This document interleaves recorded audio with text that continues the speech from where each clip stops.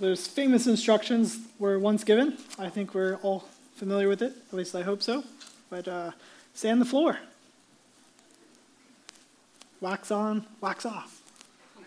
Paint the fence, or paint the house. Do you remember? Okay. Yeah, if you know Mr. Miyagi, you know that these were not just domesticated demands in direct opposition to child labor laws. This was actually a masterful teacher giving instructions. And these wise teachings for the student were something that ultimately proved to be something so much more than what they sounded like on the surface. That he was teaching them how to defend himself. It's just amazing how that can happen. That great teachers will often do this. That you'll think that it's one thing, but it's actually something so much more profound. They often do this, but as Jesus would often say, do you have ears to hear? Do you have ears to hear?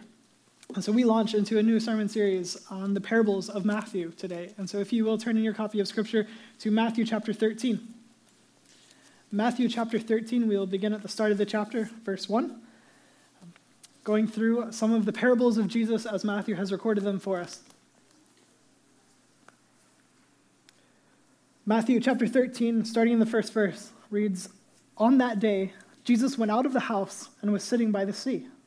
Such large crowds gathered around him that he got into a boat and sat down while the whole crowd stood on the shore." So Jesus, at this point in his ministry, that took place as a public ministry for roughly 3 years, but at this point, a lot of people know who he is. A lot of people have heard of the miraculous things that he has done, the power and authority behind his teachings, all these things. And so a massive crowd has come. This is just on the coattails of him being inside of a home and some people showing up, namely his relatives. And there's all this weirdness happening, but now we move on, and Jesus leaves the house. A massive crowd comes, and this represents a challenge. How will this whole crowd hear him? And how will he be able to do anything other than just be overwhelmed by the crowd? And so he gets into a boat on the ocean, and so the crowd can gather on the shore, and the natural acoustics of him being on the water will help the whole crowd to hear. And so now in this moment, natural acoustics, the practical need, big crowd, big opportunity, what will Jesus say? One of these rare moments in this gospel where Jesus seems to have a massive crowd gathered around, what will he say while they can hear? Verse 3, "Then he told them many things in parables, saying, 'Consider the sower who went out to sow. As he sowed, some seed fell along the path, and the birds came and devoured them. Other seed fell on rocky ground where it didn't have much soil, and it grew up quickly since the soil wasn't deep. But when the sun came up, it was scorched, and since it had no root, it withered away. Other seed fell among thorns, and the thorns came up and choked it. Still other seed fell on good ground and produced fruit, some 100, some 60, and some 30 times what was sown. Let anyone who has ears listen.'" Are you listening? Wax on, wax off. Perhaps Jesus is saying something more than just some obvious observations about how agriculture works. What is he saying? Look at verse 10. "Then the disciples came up and asked him, 'Why are you speaking to them in parables?' He answered, 'Because the secrets of the kingdom of heaven have been given for you to know, but it has not been given to them. For whoever has, more will be given to him, and he will have more than enough. But whoever does not have, even what he has will be taken away from him. That is why I speak to them in parables, because looking they do not see, and hearing they do not listen or understand. Isaiah's prophecy is fulfilled in them, which says, 'You will listen and listen, but never understand. You will look and look, but never perceive. For this people's heart has grown callous. Their ears are hard of hearing, and they have shut their eyes. Otherwise, they might see with their eyes and hear with their ears and understand with their hearts and turn back, and I would heal them. Blessed are your eyes because they do see, and your ears because they do hear. For truly I tell you, many prophets and righteous people long to see the things you see, but didn't see them, to hear the things you hear, but didn't hear them.'" So Jesus, why not just explicitly say what you mean? What is with the cryptic storytelling? And how does he respond?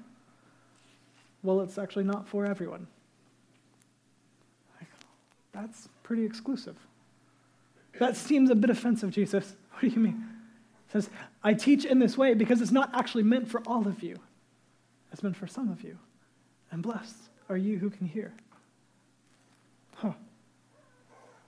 They come and they ask him in the first place, Jesus, why are you speaking to them in parables? And parable is a term that we hear often, but I don't know that we all know, in fact, what it means. Actually, scholars regularly debate, what is a parable? It's not quite as cut and dry as we'd like it to be, but I like to capture at least the gist of it. I like the definition that scholar Craig Blomberg provides. He says, a concise definition of a parable is that it is a short metaphorical narrative. With or without an explicit comparison, it highlights aspects of the kingdom of God. It presents a series of events involving a small number of characters, people, animals, plants, even inanimate objects, most of which seem realistic in Jesus' world. At least one element in most parables, however, pushes the boundaries of plausibility. Along with their context in the Gospels, this quality reveals that they are fictional works designed to disclose spiritual truths. So if I can take that very fancy definition and make it much more succinct and Kevin-like for you, parables are short stories that illustrate a spiritual truth. So as we go through these parables of Jesus, and as you study, as you encounter the parables of Jesus, we can get into a lot of danger when we try to read way more into them than what is there. We can over-allegorize them, and yet we can also under-allegorize them. But what a parable is you need to read it in context and understand what is the point that Jesus is trying to make, because it is a short story that is illustrating some spiritual truth. It may be more than one truth. Often it is one, but sometimes there are multiple truths in there. But as we see that this is what a parable is, we must realize this is actually one of Jesus' favorite ways of teaching. If you love Jesus and you happen to live a couple thousand years ago and were able to come across Jesus in person, you're like, I want to apprentice under you. I want to follow you. You are my rabbi. You're my teacher. You're my Lord. You know what he would most likely do with you all the time? Answer your questions with questions. And then tell weird stories. And you're like, just say what you mean. Like, there's a reason when they finally get to the end, as he's being trumped up, all these charges, like, it's amazing. Now you're speaking clearly. Because there's been so much tension in the build-up to that, where he's like, what is this guy saying? But Jesus is telling them, I speak in parables because it's not for all of you. Some of you will have ears to hear and eyes to see, but not all of you. And so he teaches us a spiritual truth in a parable. So what is it with the sowing of seed and the different ground types and this agricultural thing? What was that about? You say that's for me, but like, as a disciple, what did you mean by that? And thankfully, Jesus is very gracious, and he tells them. So keep reading verse 18. So listen to the parable of the sower. When anyone hears the word about the kingdom and doesn't understand it, the evil one comes and snatches away what was sown in his heart. This is the one sown along the path. And the one sown on rocky ground, this is the one who hears the word and immediately receives it with joy. But he has no root and is short-lived. When distress or persecution comes because of the word, immediately he falls away. Now the one sown among the thorns, this is the one who hears the word, but the worries of this age and the deceitfulness of wealth choke the word, and it becomes unfruitful. But the one sown on the good ground, this is the one who hears and understands the word, who does produce fruit and yields some 100, some 60, some 30 times what was sown. Jesus interprets the parable for his disciples, which kind of leaves us with a question, but could they hear? Could they see? Well, now Jesus is telling them what he meant by this, which is actually very telling of his whole argument of who can hear and who will see. Spoiler, Jesus will disclose this. He is the full revelation of God. But as we get to that, you need to know, what is the gist of this parable? Jesus is saying, okay, there are some corresponding things here, some elements of this. And so the seed that is sown, it's generous. You notice, like, probably not a great farmer. It doesn't seem like it. Like, what farmer takes valuable seed and just starts throwing it everywhere? Like, walking along, like, sidewalk, throw some seed on that sidewalk. Oh, rocky soil that I know, throw it there. Like, thorn bush, throw some seed on that. Good ground. Oh, yeah, some seed for you too. Like, what is this? That the seed is just sown everywhere. What is the seed? It says it's the word of God. The seed that is sown is the word of God, and those who hear it are going to respond differently. They're going to respond differently to what they hear from the word of God, but they're also going to respond differently to it over the course of different times. This is odd. And yet we know this to be so true. And so, as you see the different responses of the different ground types, we should desire to be like the good ground. We want to receive the word of God, and we want to grow and bear fruit. Everyone who has been called by my name, whom I created for my glory. I am the vine, you are the branches. Apart from me, you can do nothing. What? What are we to do? What do we exist for? We exist for the glory of God. We exist to produce good fruit. We're supposed to show the world by our good works that God in heaven is glorious, and he has come, he is gracious. Yes, it's a broken world, but there's a gracious God. He's our greatest treasure. When we live in light of that, we produce good fruit. We prove to be good ground. We should want to be good ground. And so as we're kind of eyeing this up, like what kind of ground am I? I want to be good ground. I want to be good ground. But isn't that the tension? What's your hope for bearing good fruit? It's being good ground. And here's the thing. Sidewalk, thorn bush, shallow rocky soil, good ground. Whatever soil type you are. Does any type of ground have a say in what kind of ground it is? No. The path can't just decide, I want to be good ground. The rocky soil can't just decide, I wish this was just all a bunch of rich loam, like, oh man, fill me with nitrites. There's rocks here. And that ground can do nothing to get rid of those rocks. So what hope is there?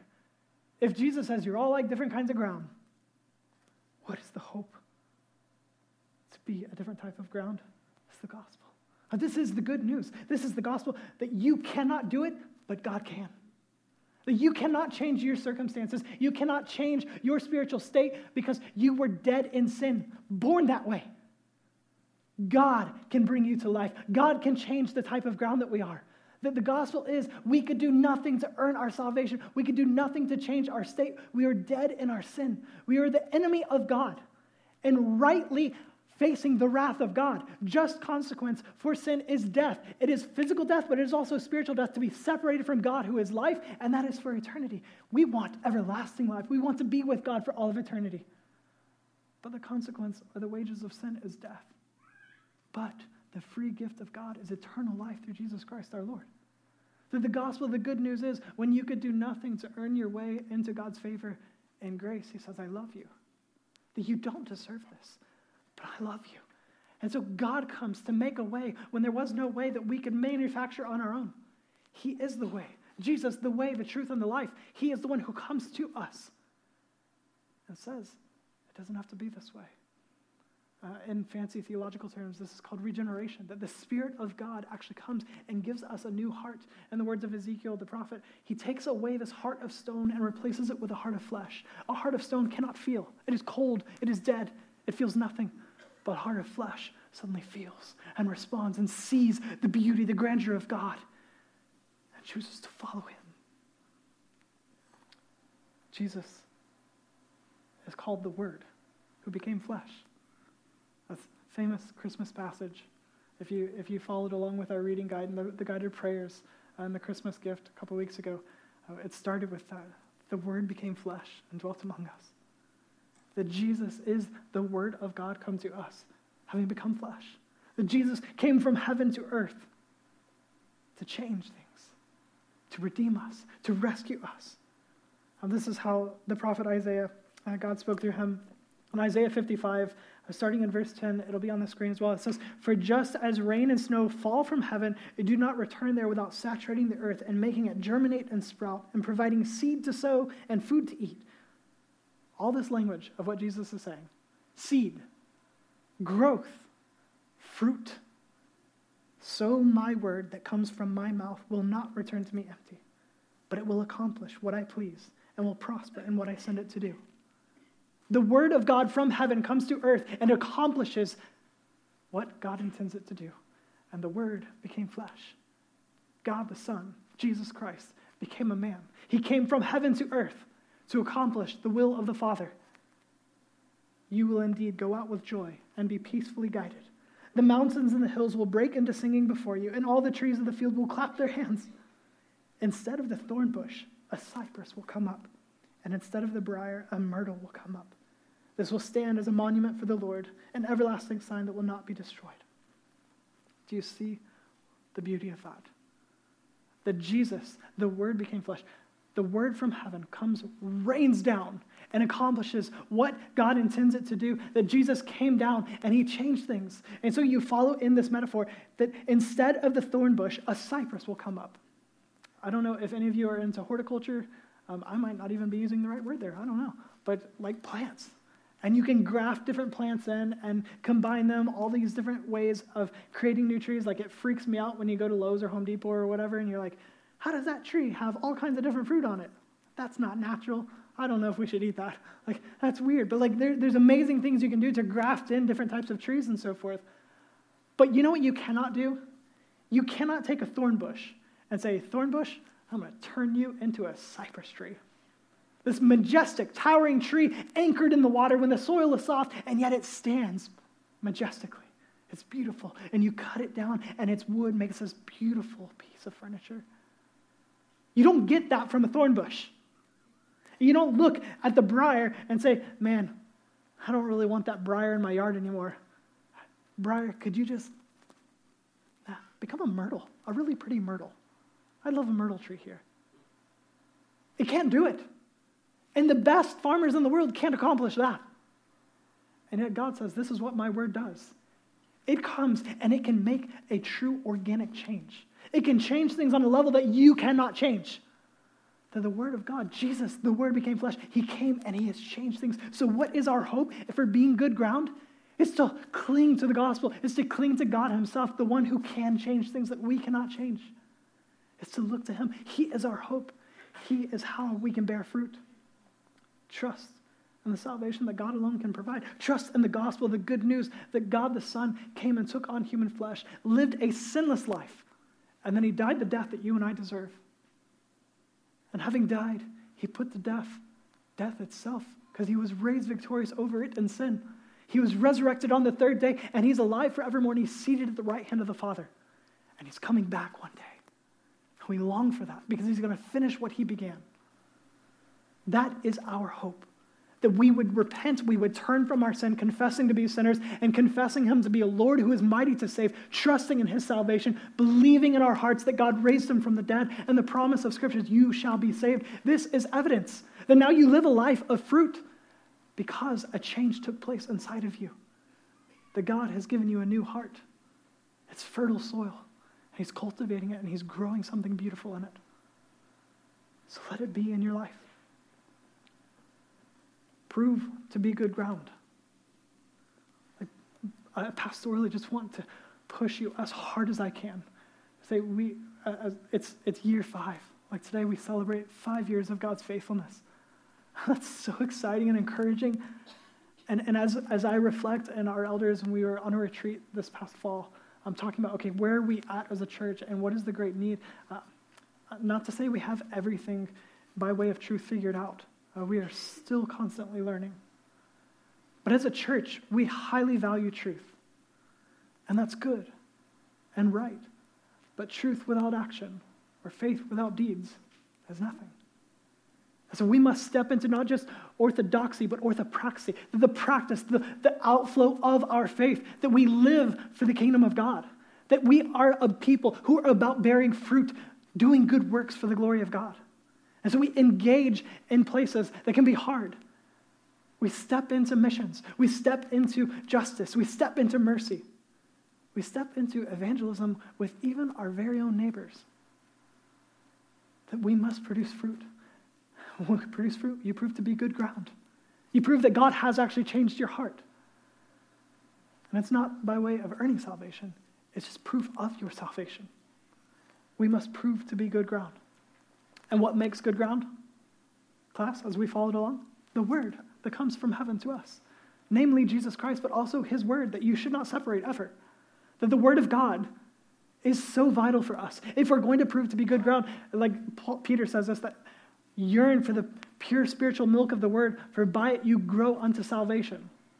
This is how you grow unto salvation. This is how you prove to be good ground. Be people of the word. It's a new year and it's a new month. And so the rhythms of our church are that every month we highlight a different discipline that Jesus modeled for us. January is Bible intake. Just reading the Bible, listening to the Bible, hearing about the Bible, just being saturated with the Word of God. And so as we step into that, I would ask you, put that lens on. See it in that way. That this is shaping me. This is forming me. When so many other things are forming me, may I be formed by the word of God above all else, and thereby prove to be good ground and see fruit come from my life. And as we do that, doing that in isolation is really hard. You are never alone because the Lord is with you, Christian. And yet, one of the most beautiful gifts that the Lord has given us is each other, the church. And so every year in January, we ask for everyone to step into what we call our discipline practicing partnerships. That we highlight a different discipline every month, and what we want you to do, you're going to receive a card, and there's some information on the back that you can fill out, and basically you're just going to exchange this. We want everyone to find at least one or two other people that you can say, hey, at least once a week, we can chat. We can chat about the discipline of the month. For some accountability, for some encouragement, for whatever it is, to just grow together in our apprenticeship under Jesus, to say, I'm committed to this, and I'm committed to you. And so let's get together. And the most busy person, I am fully convinced, the most busy person in our church, I could call you and just say, I know that your schedule is insane, but man, I'm just asking, can I get 30 minutes at some point this week? It's like while you're driving to your next job site, if it's walking down the trail while you exercise, if it's meeting in a coffee shop, if it's just a bunch of texts back and forth that accumulate over the course of the week to be, hey, there's our 30 minutes. Whatever it is, but can you find someone? I want to ask you, find someone and say, I'm committed to this for this year. Let's get together in some form or fashion for 30 minutes a week and practice or talk about the discipline of the month. Start reading together. It's January, you're probably getting all the notifications of like, start your annual Bible reading plan, or like, this one's going to change your life, or this one's going to be so much, like all this stuff. And we've all done it. You get through a little bit, and then it's just overwhelming. I fell behind so far and all this stuff. I want to free you of that. I would encourage you to just slow down. Just slow down in Scripture. Because if you're just reading it for the sake of getting through a plan, that's not what it's about. It's about communing with God, hearing the voice of God as he speaks to us directly in Scripture, and then letting that transfer us into a state of prayer and conversation with God. Be people of the Word that are formed by the Word. Prove that we are good ground. And Jesus is helping us to see that by actually teaching us what it is to see what is true in parables. Now, that's largely what parables do, is they help us to see. I'm going to nerd out on you for a moment. Follow with me, okay? It's a little bit lost in English, a lot more obvious in Greek. But there's something that the Hebrew people love to use. It's still a literary device today, but it's called a chiasm. And the idea is, it comes from Greek X, like it's symmetrical. And so the author would try to make a point, and he would build up to the climax of his point, and he would take the progression from here to the point he's making, and then he would work backwards and come back, but it would mirror the front half. And so at the center of the chiasm would be the most emphatic point being made. And 13 through 17 actually is a beautiful chiasm. Again, it's a little bit difficult for us to see it, but if you trace it back and you start in 13 and 17, and you look for the common words, and then you go back one piece at a time, moving in, they mirror each other until you get to the very middle. And the very middle is the most emphatic point that is trying to be made. Do you know what it is? They have shut their eyes, otherwise they might see with their eyes.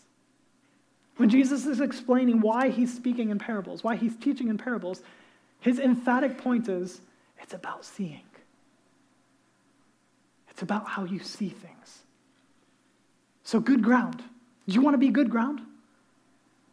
Well, how do you see things? What is your way of seeing life? What is your way of seeing the world? What is your way of seeing the entire story of what humanity is all going towards? How do you see? If they're trying to teach us a newer right way to see things, again, I would ask, can you see? Can you hear? Are you listening? Because I want you to see.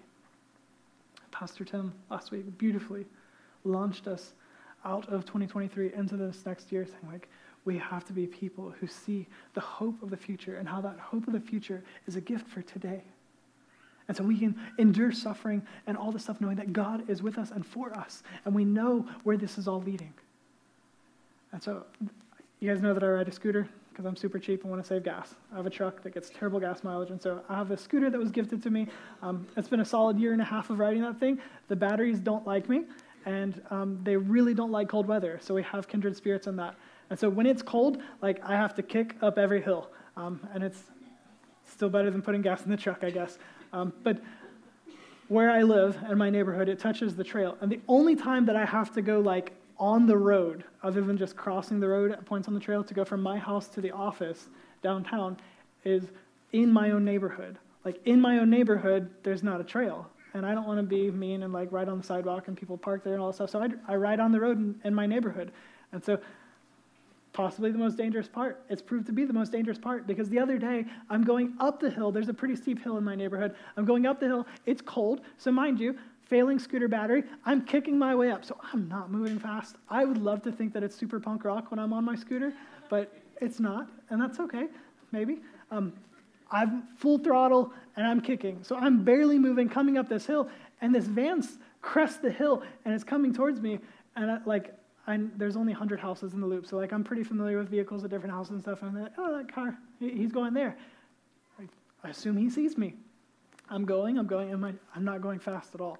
Scooting, and the car just starts to slowly come towards me. And I'm like, surely he sees me. He doesn't see me. And so it gets to the point, like, it's so slow that I realize, like, he's this close to me. I jump off and run, dragging the scooter to get out of his way. And the guy slams on the brakes, which is super dramatic when he's going all of 3 miles an hour. But he slams on the brakes, and I'm kind of out of the way, and I turn to look at him, and he starts just profusely apologizing. Like, he is so sorry, but he doesn't speak very good English, and he just keeps saying, I'm just looking at home. I'm just looking at home. I'm just looking at home. And sometimes that's what we can do, is we can forget that we need to keep our eyes on things that are above. We need to keep our eyes on what is to come, and yet not forget that we're supposed to see that so that we can live today. You can be so stuck on seeing home that you forget what is between you and home. Prove to be good ground. Fruit today. Today, not then, but today. Obedience today is mattering. It matters. You need to be obedient today.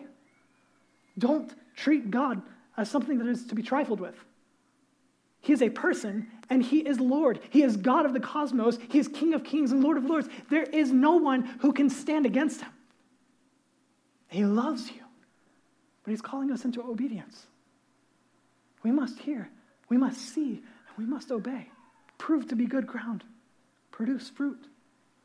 See the weight of eternity, but let the weight of eternity that is incomparable glory or hell define what today looks like for us. We have to see. And so consider what type of ground you are. What type of ground are you? I'm going to give you a visual reference to kind of break down this parable and what the different types of ground are. And I'd like you to just take a moment. And if you tune me out and you just read, that's okay, I guess. But some seed is sown on a path. The birds come and they eat it. It's just sitting on the surface, like it's on the sidewalk. Jesus says, this is the one who hears but has no understanding, and the evil one snatches it away. You know what the problem there is? It's nearsightedness. To not be able to see how the Word of God is actually for now, and not just something that I can put off or whatever, like it's in the back of my mind, but like it's formative for today. It's nearsightedness. And so ask yourself, to what or to whom do I look to most often and most deeply? Am I easily distracted and desperate for distraction? Is your normal state of being that you would rather just scroll? That you don't have time to contemplate the deeper things of God? Or can you sit and be with him and consider him and enjoy him? Or is your sight so myopic that you can't see? Or the rocky ground and it becomes sun-scorched. It dries up. It's rootless because it is shallow and the rocks are in the way. This is the one Jesus says that hears and receives but falls away due to distress or persecution. The problem, again, is nearsightedness. That you can't see past the current circumstances, the pain of right now, And so we would ask, to what or to whom do I look to for comfort? Do I press into the Lord in pain, or do I pull away? Or the thorns. Some seed is thrown amongst the thorns, and it gets choked out. Jesus says this is the one who hears, but fruit is choked out by worry and deception of wealth. The problem, again, is nearsightedness. To not be able to see beyond the immediate, to not be able to see beyond my own current discomfort. See, what do I want? And what creates anxiety for me? So to what or to whom do I look to for pleasure and joy? Do I trust in God's provision? Would rejoicing in gratitude or discontentment better describe my regular state of being? Or lastly, the one we should all be aiming for, prove to be good ground. Good ground is fruitful ground. It's the one who hears, understands, and then produces fruit. You're able to see. I behold and adore our King Jesus. I trust him. I find joy in him. I want to live for his kingdom. Which type of ground are you? The seed is generously sown. Throwing it all over the place. I notice how for multiple types of recipients, it's not actually clear how this is ultimately going to go. Some of it looks really promising and falls away. On the heels of this, Jesus tells another parable. As he continues in verse 24. He presented another parable to them. The kingdom of heaven may be compared to a man who sowed good seed in his field. But while people were sleeping, his enemy came, sowed weeds among the wheat, and left. When the plant sprouted and produced grain, then the weeds also appeared. The landowner's servants came to him and said, "Master, didn't you sow good seed in your field? Then where did the weeds come from?" An enemy did this, he told them. "So do you want us to go and pull them up?" The servants asked him. "No," he said. "When you pull up the weeds, you might also uproot the wheat with them. Let both grow together until the harvest. At harvest time, I'll tell the reapers, 'Gather the weeds first and tie them in bundles to burn them, but collect the wheat in my barn.'" It isn't always outwardly clear or possible to separate out who is or who is not of the kingdom on this side of our Lord's returning. But you must know he is coming back. A day of judgment is certain. He's coming, and he will separate out who is and who is not of his kingdom. He interprets this. If you jump down to 36, it says, Then he left the crowds and went into the house, and his disciples approached him and said, "Explain to us the parable of the weeds in the field." He replied, "The one who sows the good seed is the Son of Man. The field is the world, and the good seed, these are the children of the kingdom. The weeds are the children of the evil one, and the enemy who sowed them is the devil. The harvest is the end of the age, and the harvesters are angels. Therefore, just as the weeds are gathered and burned in the fire, so it will be at the end of the age. The Son of Man will send out his angels, and they will gather from his kingdom all who cause sin and those guilty of lawlessness. Then they will throw them into the blazing furnace, where there will be weeping and gnashing of teeth. Then the righteous will shine like the sun in their Father's kingdom. Let anyone who has ears listen." This is heavy, and it rightly should be. That you should consider, what kind of ground are you? And what will that day look like? And I beg you, prove to be good ground. Be changed by God alone. Put your trust in God alone, and then live out of that in obedience, producing fruit. I wrestle so much with this passage for so many years. It's 5 years that we're celebrating. It's Beloved Church. The dream of planting Beloved Church came to me as a teenager. And I had a group of about 10 friends who we were committed to planting a church together. And it breaks my heart every time to think of those early years of dreaming. Because most, and I mean most, of that group of friends is no longer at all walking with the Lord. I don't know how to reconcile that for so long.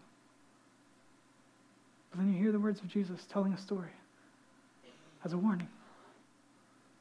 Some seed gets thrown on rocky ground. Birds come, Satan comes and just snatches it away. Some gets thrown on shallow ground full of rocks. And as soon as trouble comes up, the sun scorches it. Some's thrown among thorns. It's growing. But every time it tries to produce fruit, those thorns just choke it out. And then some falls on good ground. Your only hope of being good ground is God himself, the one who can change hearts.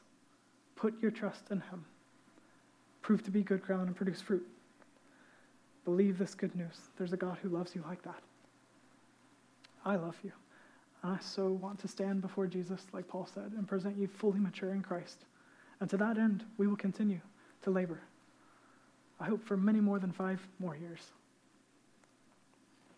Will you share this good news? Fruit has seeds. Those seeds produce more plants that produce more fruit. Go and be obedient. Let's pray. The band will come. Father in heaven, thank you that you would send your Son because of your love for this world, and he would come and live in humility and obedience and submit himself even to death on a cross. And so he has the name that is above every other name. So Jesus, we magnify you, we exalt you, we love you, we thank you. Spirit, we thank you for your presence, your work, and opening our eyes to see and our ears to hear. So in this room, would you change the soil type? Would you make everyone into good ground? Convict us of sin and righteousness. Lead us into the everlasting way through your Son. In Jesus' name, amen.